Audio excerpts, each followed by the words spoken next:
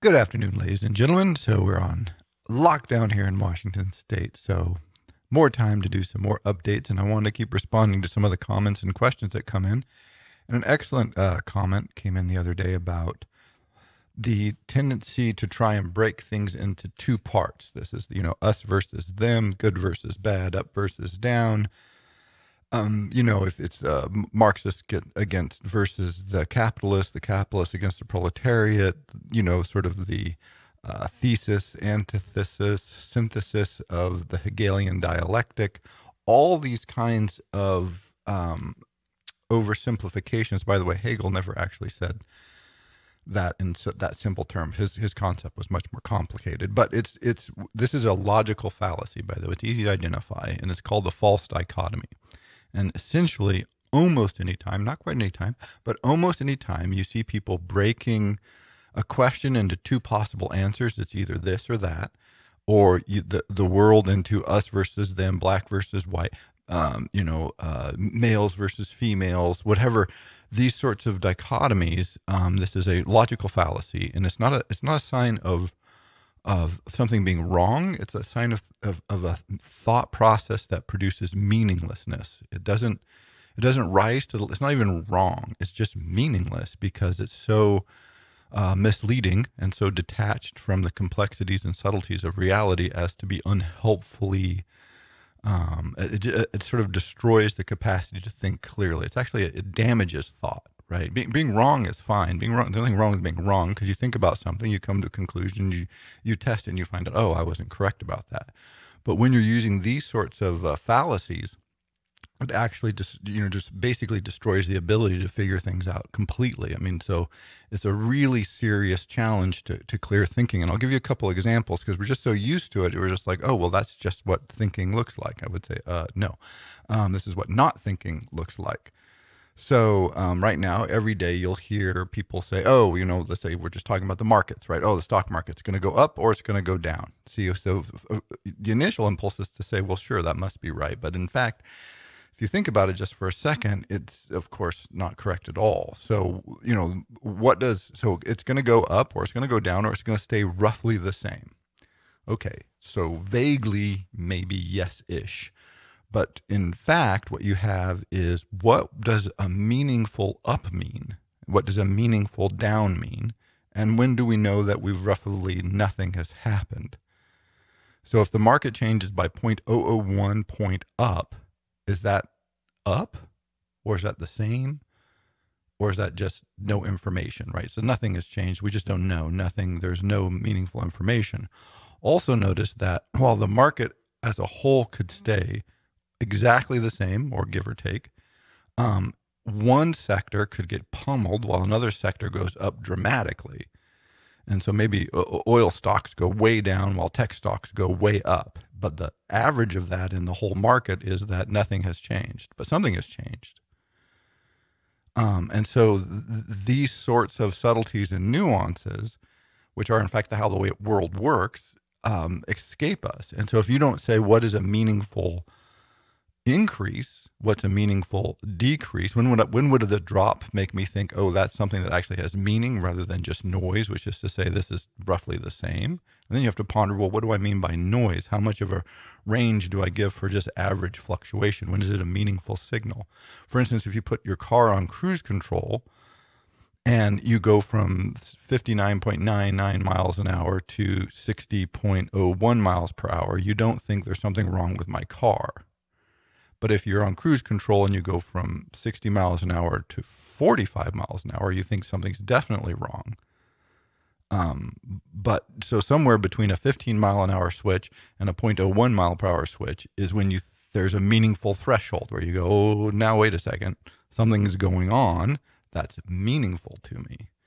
And so really what you want to think about is, what are meaning thresholds in this? So people say this all the time, the market's either going to go up or down and stay the same. It's like, yeah, it turns out it's not going to go up or down. There is a possibility of staying the same. So that's at least 3. And then within that, there's the whole question of how meaning is generated out of that, which is what we really care about. Another example is, you often hear the abortion debate. Are you for or against abortion or opposed to abortion? And it's like, you know what? This is, again, false dichotomy. you're not thinking now. Now you're not thinking. So you have everything from, for a while, still in practice, I believe, but at least for a while, China, not for a long while, had state enforced, essentially, sterilization, forced abortions. And so people who are in favor of abortion don't tend to mean that. And then on the other extreme is there's places in the world today where you get the death penalty for abortion. Lots of people who are opposed to abortion don't think you should have the death penalty for abortion. Most people, I would say, by far. And so in between there, you have all these other questions like, okay, we could have abortion legal, but should the state pay for it? So it's not unreasonable for people to say, here's a procedure that I'm ethically opposed to, but I understand that people should have access to it, but I don't want my taxes to pay for it. It's also reasonable to say, hey, if we have a healthcare system that's partially funded by the government, that is not a kind of decision. Those sorts of ethical decisions should not be left to the individual, but they should be just part of the general healthcare debate. And so anyway, you can just go on all these gradations, right? And when, right? Can you have a post-birth abortion? There actually is such a thing, believe it or not. And that notion of, it's when where are the cutoffs? So people say, oh, for abortion rights or post-abortion rights, like, come on, people, this is, generally speaking, what do we mean? What rights are we talking about? What sorts of enforcements are we talking about? All of those, who's paying for it, matter. They matter a huge amount in the lives of individuals. But when you get this sort of crazy overlay of dichotomous thinking, us versus them, black versus white, good versus evil, it just sort of ruins your capacity to basically understand the world. So, for instance, functionally, abortion is legal still in the United States. I mean, technically, it's legal in the United States. Functionally, there are many states where essentially it's not available.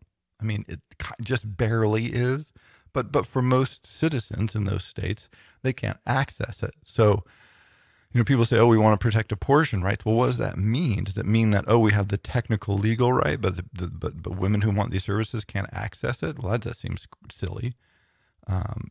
That's... So what you need something more than just the technical capacity, although that's an important element, of course. So these kinds of distinctions to say, oh, it could be legal but completely unavailable, or the flip side of this was like prior to the legalization of marijuana in many places, marijuana was technically illegal, but functionally it was everywhere. And so it was like, which. It's those sorts of trying to clarify these complex and subtle situations.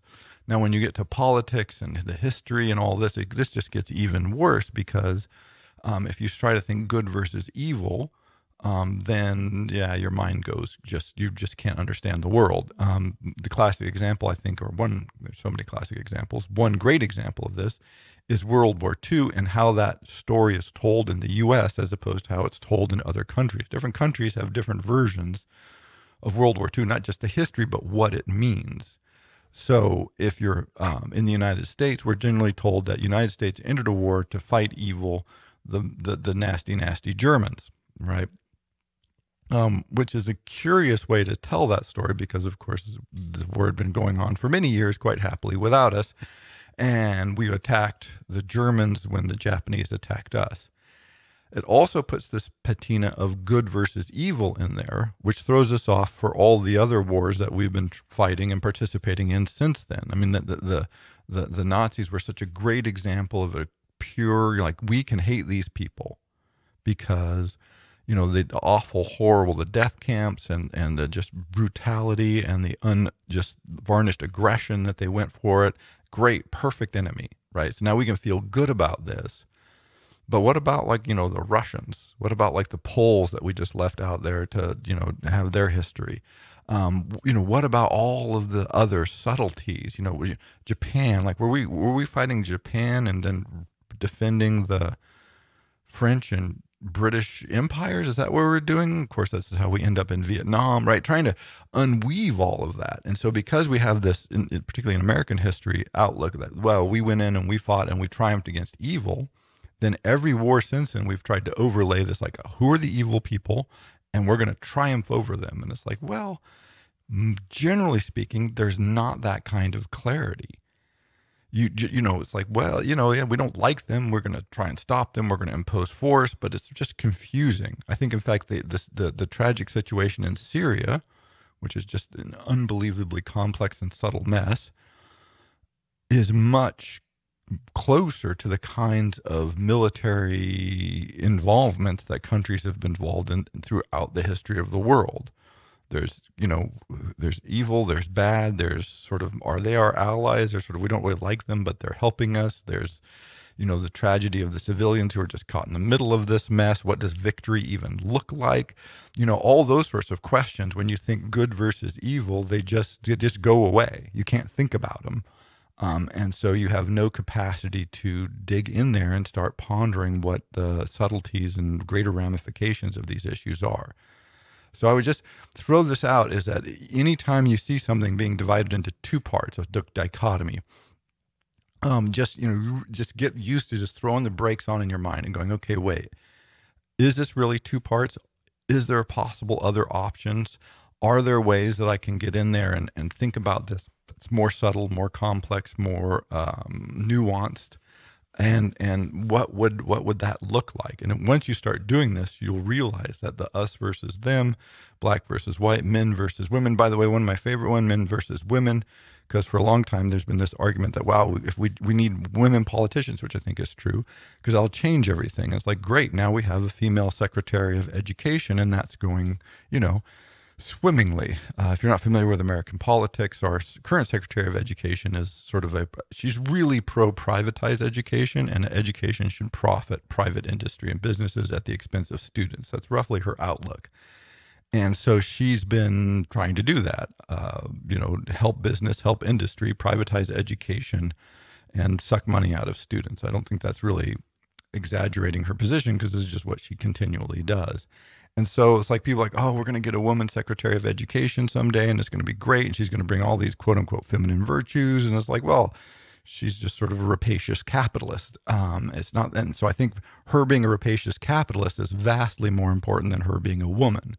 And so that kind of, and then people will say, oh, well, not her. And it's like, well, yeah, well, not her, but now we're in that squidgy land. It's like, oh, okay, this is the problem with a false dichotomy. It's like, oh, if all women are going to get in there and be, maternal, and I don't know what the hell people are thinking, maternal and mothering and helping and growing, and then you get the woman in there and she's not, then do you either go, oh, she's not actually a woman, or do you say, oh, this false dichotomy turned out to be a bad method of thinking? I would go with, don't think in false dichotomies. Don't break things into two groups. It really, truly impairs your thinking. So again, anytime you see that attempt to break history, concepts, ideas into two parts, and then either you're forced to pick one or to side with one, be warning. That's a danger sign. Probably what you're reading or what you're listening to is impeding your capacity to think, not aiding your capacity to think. So false dichotomies, be leery. Thank you.